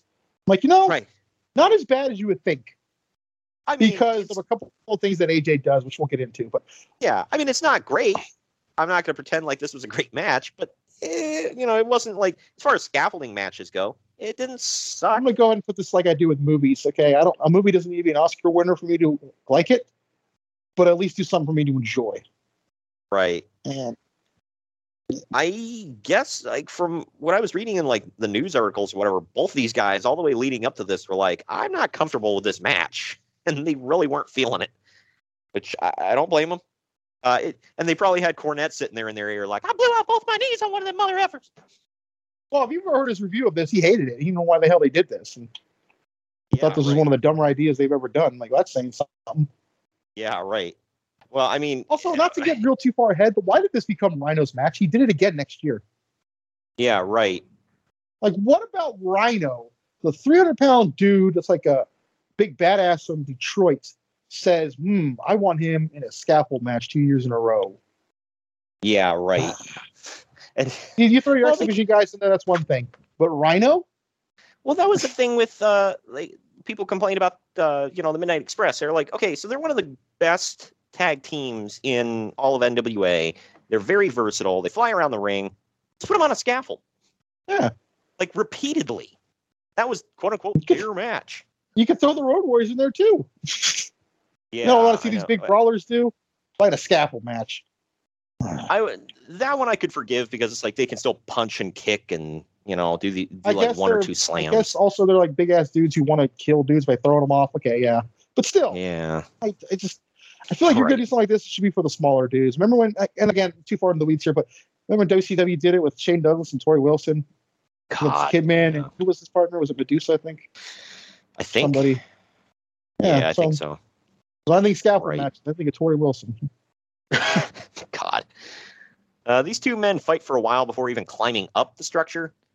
Once up top, they fight for a while as everyone in the crowd is honestly freaking out. They keep showing crowd shots, and everybody's like looking shocked. Rhino decides to put his hair in a ponytail at one point, and when he's doing this, he loses AJ, who crawls inside of the steel structure and hides. Fans help Rhino locate Styles. Real quick, my favorite part of the entire match right here. Yeah, that's pretty cool. This is what bumped my rating up a little bit if I'm not to get too far ahead, but seriously, this right here did it for me. Yeah, right. Yeah, it was pretty cool. But the fans kind of help Rhino figure out where Styles is, and he pulls Styles out. After a while, AJ pulls powder out of his tights, and Rhino smacks it into AJ's eyes. Rhino then hits a gore, and AJ ends up slipping off. Sure, we'll call that a gore. Yeah, he basically just like shoulder bumped him, and AJ laid down. No, dude, I believe Rhino literally put him down gently, like you would your little baby into a damn crib. And I'm not knocking it. I'm not saying throw him off and kill him. I'm just saying it was horrible. Yeah, right. It's like he didn't want. I'm assuming he just didn't. It's like if I hit you too hard, you might go flying, and yeah, you're gonna die. And not to be selfish about it, but he might go flying himself. Right? Yeah. But AJ ends up slipping off, and he's like hanging on the edge. Rhino keeps stomping on AJ's hands, finally causing him to fall, giving Rhino the win. Uncle Dave and I gave it 2 stars. What say you? I had it at 1 until I saw AJ do that disappearing thing, because I forgot all about that. This is fun. I'll give it 2. I thought that was clever. For the match type, what they did with it, I had to give this thing 2 stars. Because I also remember going into this initially thinking someone was legitimately going to fall, like from the top to the ring, like get thrown. Yeah. I mean, the way AJ fell was, it's still dangerous, but it was more controlled. Right. So, and he took a back bump, which is honestly probably the safer route to go than if he would have landed on his feet. Yeah. So, I mean, like I said, we saw and it was a little higher, but we saw what happened to Cornette when he landed on his feet. Blew out both of his knees, or one of his knees. Well, he also did admit that he locked up when he was falling, which you shouldn't ever do. Oh, no, it's kind of his fault, too. I mean, not to say that he deserved it. I know people don't like Cornette, but I'm not foreseeing anyone get hurt. He said he blew out his other knee because he was standing on there was like a table. It was like half on the apron, and he was standing on it, and somebody yanked the table out from under his feet, and he blew out his knee with the way he fell. Oh, man. Yeah, I think that was the time when he had the tuxedo match with Paul E. And he said, that gym. Yeah, he said it was right before that, and his knee was all swelled up, so he put on a knee brace and tight as possible so he couldn't get any circulation. They put a neck brace on AJ and stretcher him out of the arena. The play-up package for the next match reminds us that Scott Steiner hates Kurt Angle because he thinks Angle coming in ruined his chances of getting more money. He says that he should have been the big star that TNA signed, but Kurt Angle came in and stopped any chance of a bigger money deal for Steiner. Sure, that's what stopped it. Yeah, right. We go backstage with Jeremy Borash standing by with Kurt Angle. Angle said Steiner was a consultant last month and cost Angle the NWA title. Now he's going to be a victim. Angle says that he came to TNA to make it bigger and to prove that he's the best in the world. Steiner, however, came to TNA for greed. He says he wasn't given Steiner's spot. He took it. So 2 things here. No, number 1, the victim is all the viewers. God. Second, in what world is, if you want to prove you're the best in the world, you got to go to TNA. Right. It's like, I think you went to your company over and all that, but really? I think you went to TNA because you refused to go to rehab. I mean, I could be wrong, but I'm pretty sure I'm not. I'm not wrong. I think as of the time of this recording, we just saw another instance like that in modern day wrestling. So, Yeah. there you go. I wonder if they have P-tests in AEW. Anyway. God, I hope so. Yeah, I know. Me too. But say what you want about their elite guys. Those are probably the ones you don't need to worry about. I'm just saying. Right. Yeah. Like Omega and all that. Yeah. I'm pretty sure they keep it clean. Yeah. So, that's kind of telling. Yeah. Well, I mean, the Bucks clearly do because they're good Christian boys. So I'm sure they choke, but I don't count that. I don't think anybody does. To look like that, I wouldn't doubt it. But yeah. Did you catch that false start on Steiner's theme? Yes. It happens quite a few times in TNA. I don't know why. I know. It's like somebody hits the button. They're like, oops. It's like you hear the siren and then they like shut it off. What's funny about it too is it's such a distinct song. It's not just a note or two. It's a damn siren. Right. So you're going to catch it every time. I like how he kept a variation of that same song in 3 different companies, by the way. Right. But yeah. And the thing is, it's like, I was like, oh, well, okay, so they're not going to go on with the match now.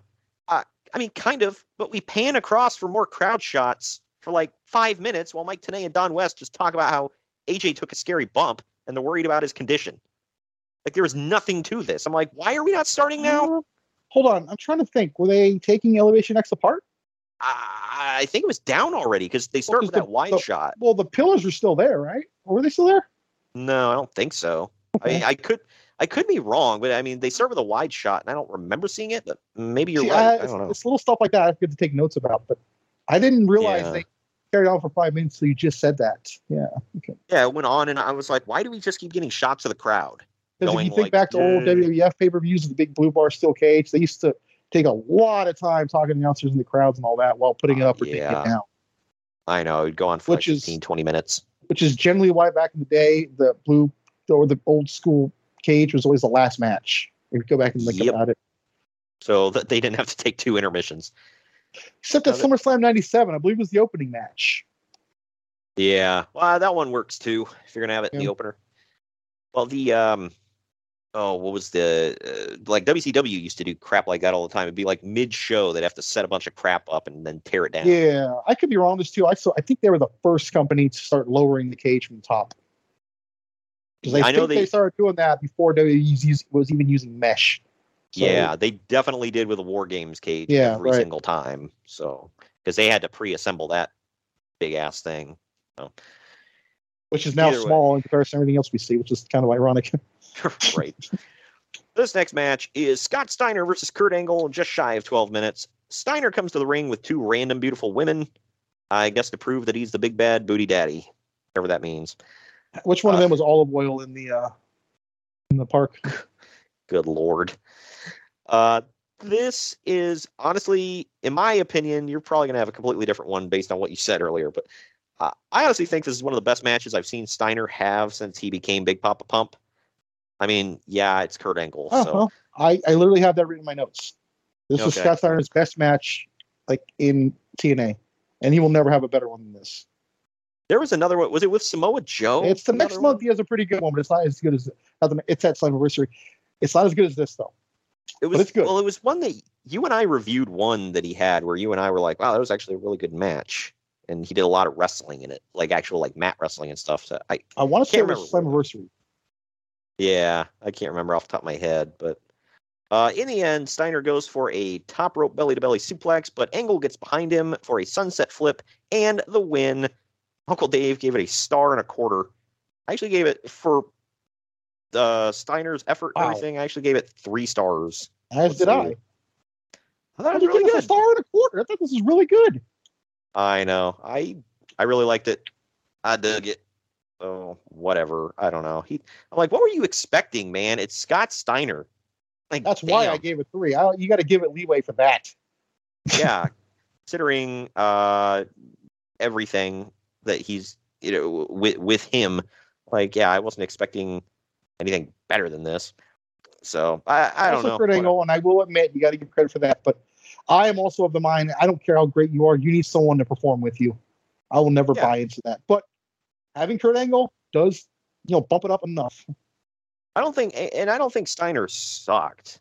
Like there were times he did, but like I don't think he was always just like suck. I think the easier statement is there were times when he was good, and this is one of them. Right. That's a lot easier to say. Sucks. That's true. We now go backstage with Jeremy Borash again, standing by with Samoa Joe. Joe says that he's been caged and unable to get what he deserves, the world title. He says that tonight he's uncaged and he will not be denied what is owed to him. He then tells Abyss that if he comes down to the ring tonight, he'll feel Joe's wrath as well. Now, in the build-up package for the next match, we see what's been happening in the past month. We learn that James Mitchell admits that he's domesticated Abyss and he's using him as his meal ticket. Sting also reveals that Abyss was in prison for shooting his own father in the back and putting him in a coma. Sting is still looking to take out James Mitchell so that Abyss doesn't have the, quote, devil in his ear any longer. So that we know where that's going to go. Yeah. And that leads us to this. There's a watch-along on YouTube, if any of you guys want to check that out. We did a watch-along especially for this for you. So, you, the people. So I hope you all enjoy that and check it out. And, I'm quick to sometimes back away when Troy makes decisions that I'm like, I don't know if I agree with that. This was all me. So anyone's going to laugh at us for doing this watch along, I'll take the heat for this one. Hey, it was fun. I laughed a lot. So I don't know. I enjoyed it. But either way, it is Sting versus Abyss in a last rights match. Went about 9.5 minutes. What is a last rights match, you may ask? Well, the point of this one, besides pissing everybody off, is to have a casket, which they called the deathbed, lowered from the ceiling. You throw your opponent into the deathbed and close the casket, and then the casket will raise to the ceiling. So it's like a casket match with more steps. Yes.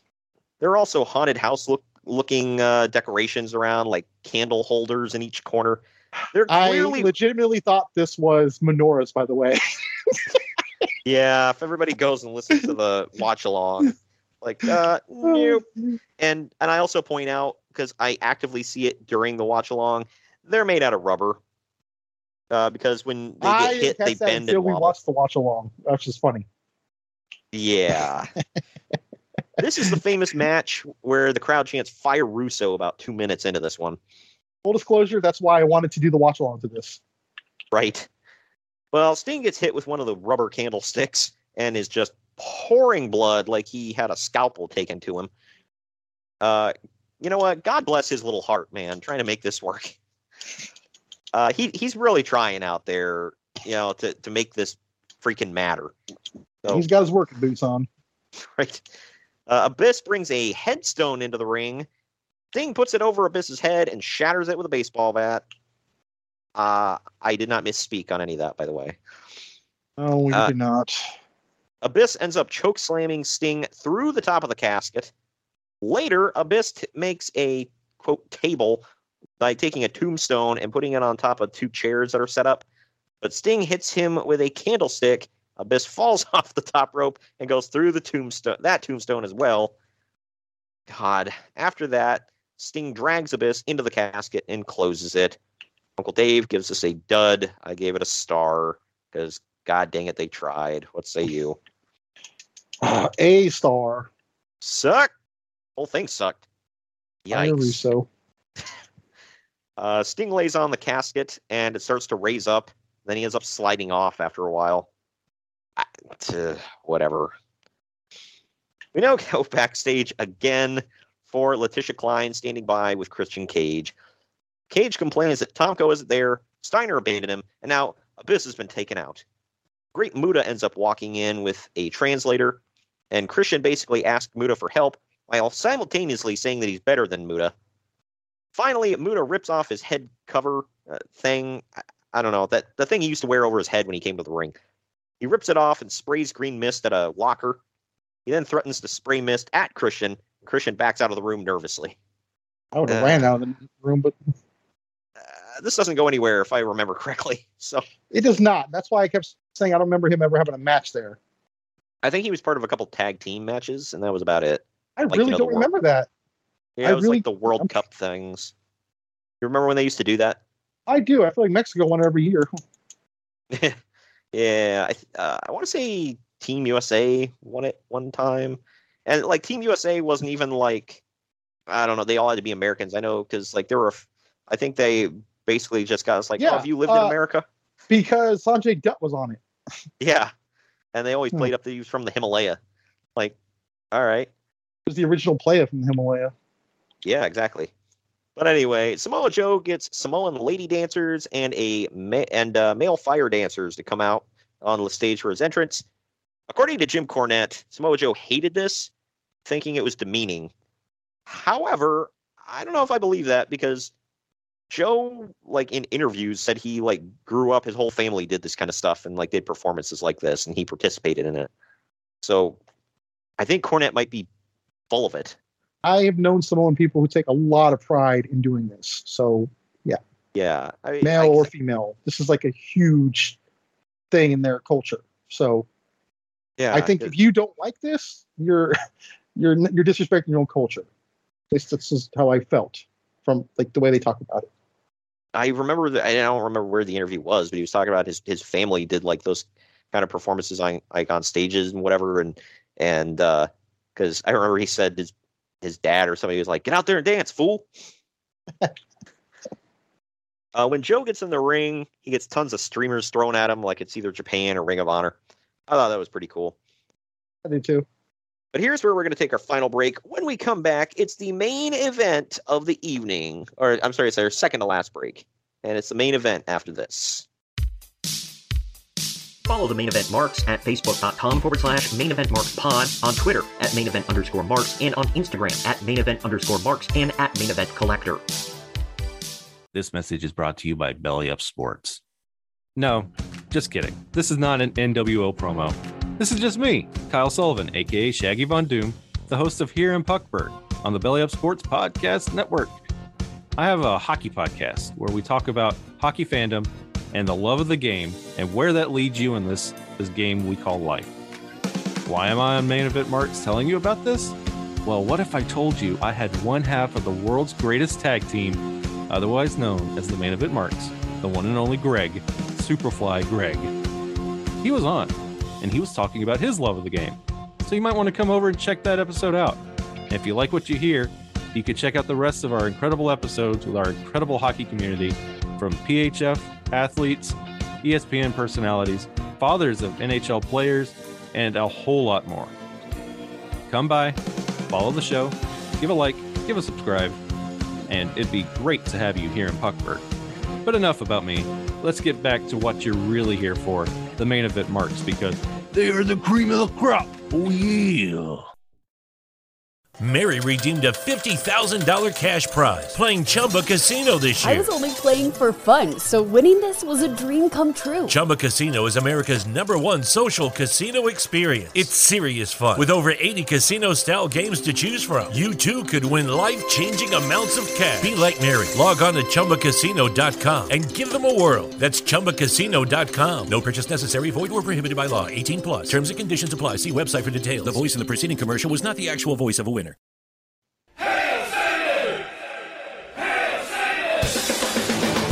Main Event Marks are available wherever you get podcasts and on YouTube. Find all of our links on our link tree at linktr.ee/Main Event Marks.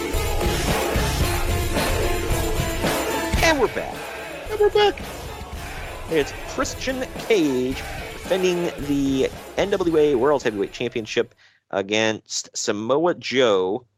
This one went 17 minutes, 43 seconds. These two brawl through the crowd for a while in this one. Joe kicks out of an unprettier. Christian escapes a coquina clutch. Christian tries to leave at one point and take the count-out loss. However, he gets cut off on the stage by Jay Lethal, Sanjay Dutt, Senshi, and Petey Williams, who tell him to get back in the ring. Like the ragtag group there. Joe ends up I haven't heard that word in years. Joe ends up accidentally kicking the ref in the face. Taking him out. Right. So Cage blasts Joe with a chair. Joe ends up countering Christian and hitting the Muscle Buster. The ref wakes up, and Christian kicks out. Christian low blows his way out of a Coquina clutch, goes up top, but he gets stopped, and Joe pulls him out into the center of the ring with a Coquina clutch. But when Joe drops down with it, Christian rolls back into a pin and gets the 3. Uncle Dave gave this 4 stars. I actually gave it, I don't know. I'm going back and forth between 2.5 and 3. It was good, but I didn't think it was amazing. What say you? I definitely gave it 3. 4 stars, though, would say it was better than the X title match, and I don't think it was. Nah. I don't even think this was better than Steiner and Angle, even though I gave it the same rating, but I don't think it was better than that, oddly enough. Yeah, I'm like, 4 stars? Like, damn, dude. Like, are they feeding you backstage information or something? I do remember watching this, and like the same feeling I have with AEW today I have with this. Like, oh my God, a non-WWE guy's never going to have that title. And that's how I felt, because it kept me in Christian, Kurt Angle, Samoa Joe had a cup of coffee with that. And then they went to Sting, not necessarily a WWE guy, but wasn't a TNA guy. And it just used to tick me off. Like, they're just relying on the WWE guy so much.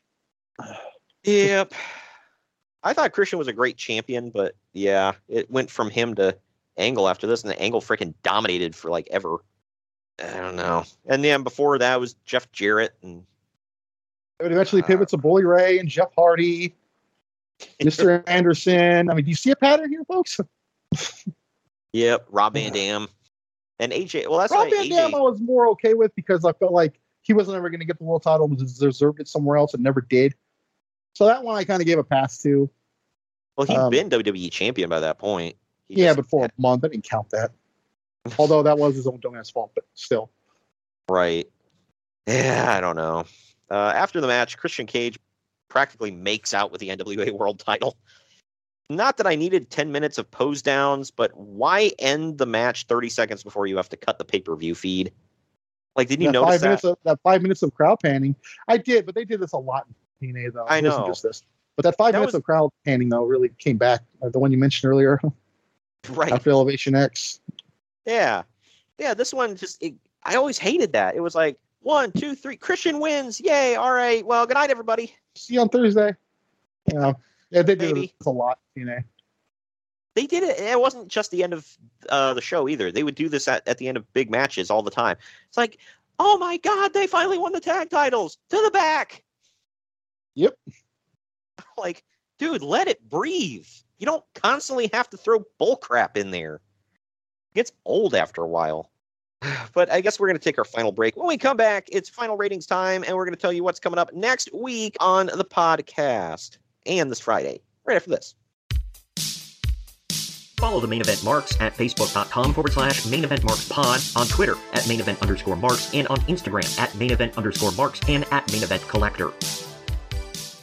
Hey gang, it's Commissioner Cooper of TSS Fantasy. We are the fantasy show of the people. Expert fantasy advice, free contests, leading expert medical and legal analysis, and most importantly, you. Interact with us on all social media platforms or check us out at tssfantasy.com. You can hear us on Spotify, Apple and Google Podcasts, iHeartRadio, and many more. Check out the fun today and be a part of the most interactive fantasy show around. TSS Fantasy, the fantasy show of the people.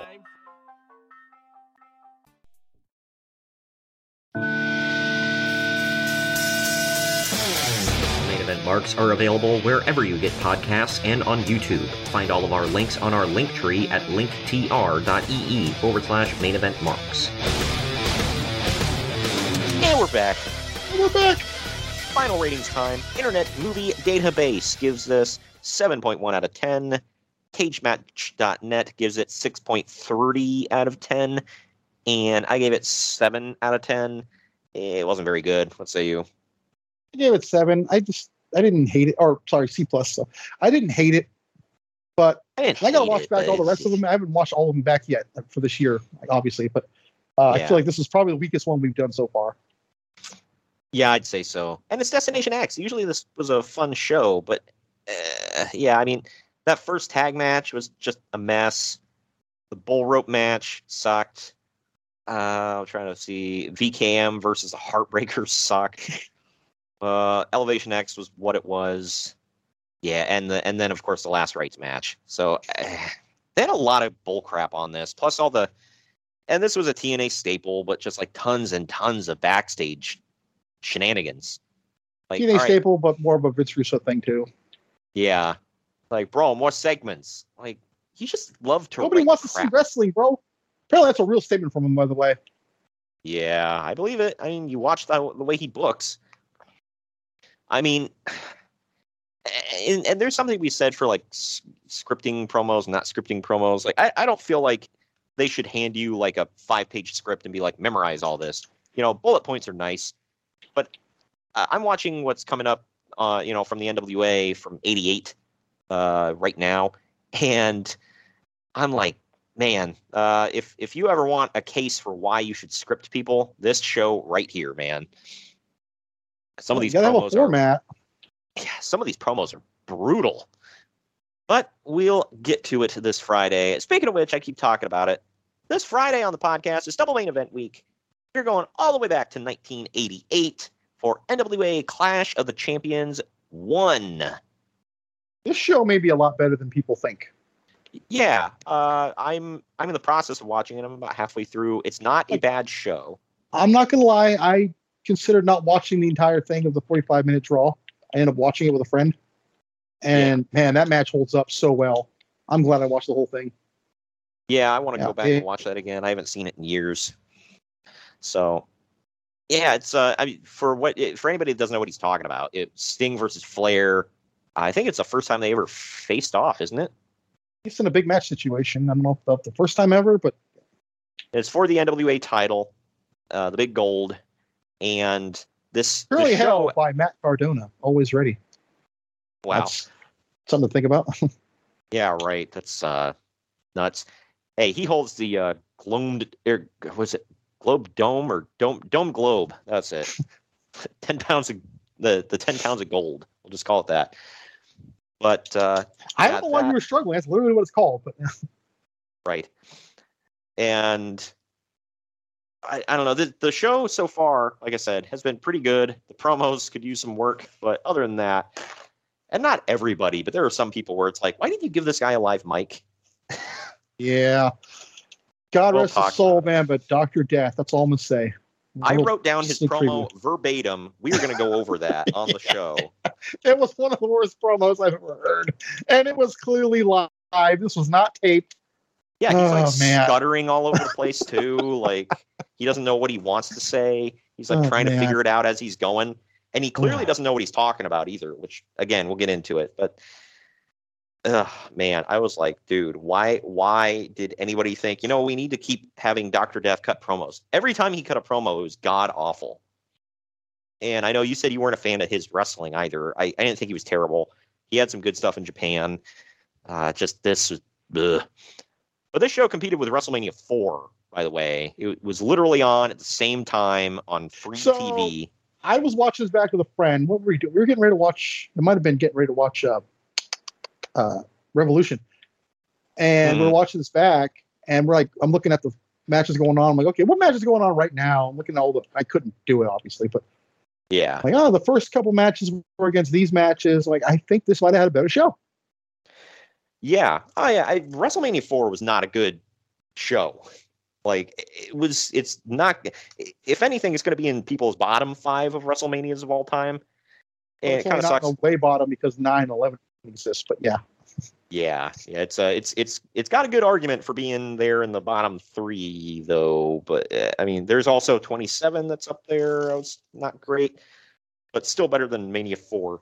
So yeah, I mean, they had a good outing with this one. They just they were on free TV. They had to not suck.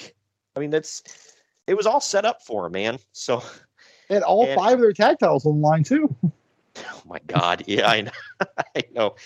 And I know we're getting into a tangent, but I just love how Cornette rags on WWE for having multiple titles now. And here he is, smack dab in the middle of the heart of it all. Man, interesting. Yeah, I know. It's like, I know he wasn't the one booking it, but like, good Lord, like this was all of his heroes did this crap. This is all under one banner, by the way. We're not talking multiple brands, which makes sense. He conveniently leaves that part out every time. And he's like, well, the U.S. champs always set up for the world champs. And it's like, yeah, but it didn't. The Midnights only ever held the world titles one time, but they were always U.S. champs. I don't know.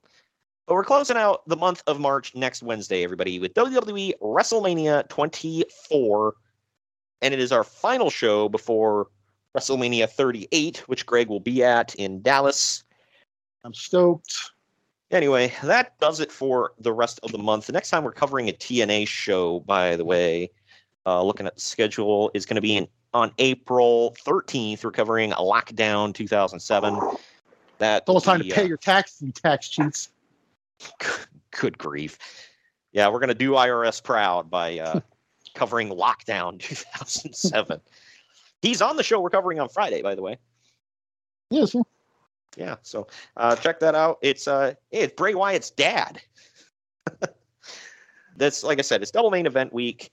Check it out. Get an extra show on Friday, and we'll do one next Wednesday. And check our YouTube at youtube.com/C/Main Event Marks Podcast. And there you can see our watch along that we did to the last rights match. And who wouldn't want to see that? I mean, my ass is already in the seat. Damn right. Why wouldn't it be? You got to see it. You can't just hear about it, Greg. You actually got to witness this. I don't know. Maybe misery loves company. I don't know. But all right, we'll see you all on Friday with Clash of the Champions 1 and next Wednesday with WrestleMania 24.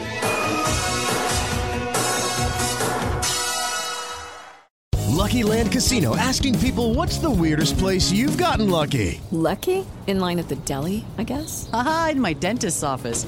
More than once, actually. Do I have to say? Yes, you do. In the car before my kids' PTA meeting. Really? Yes. Excuse me, what's the weirdest place you've gotten lucky? I never win and tell. Well, there you have it. You can get lucky anywhere, playing at LuckyLandSlots.com. Play for free right now. Are you feeling lucky? No purchase necessary. Void where prohibited by law. 18+. Terms and conditions apply. See website for details.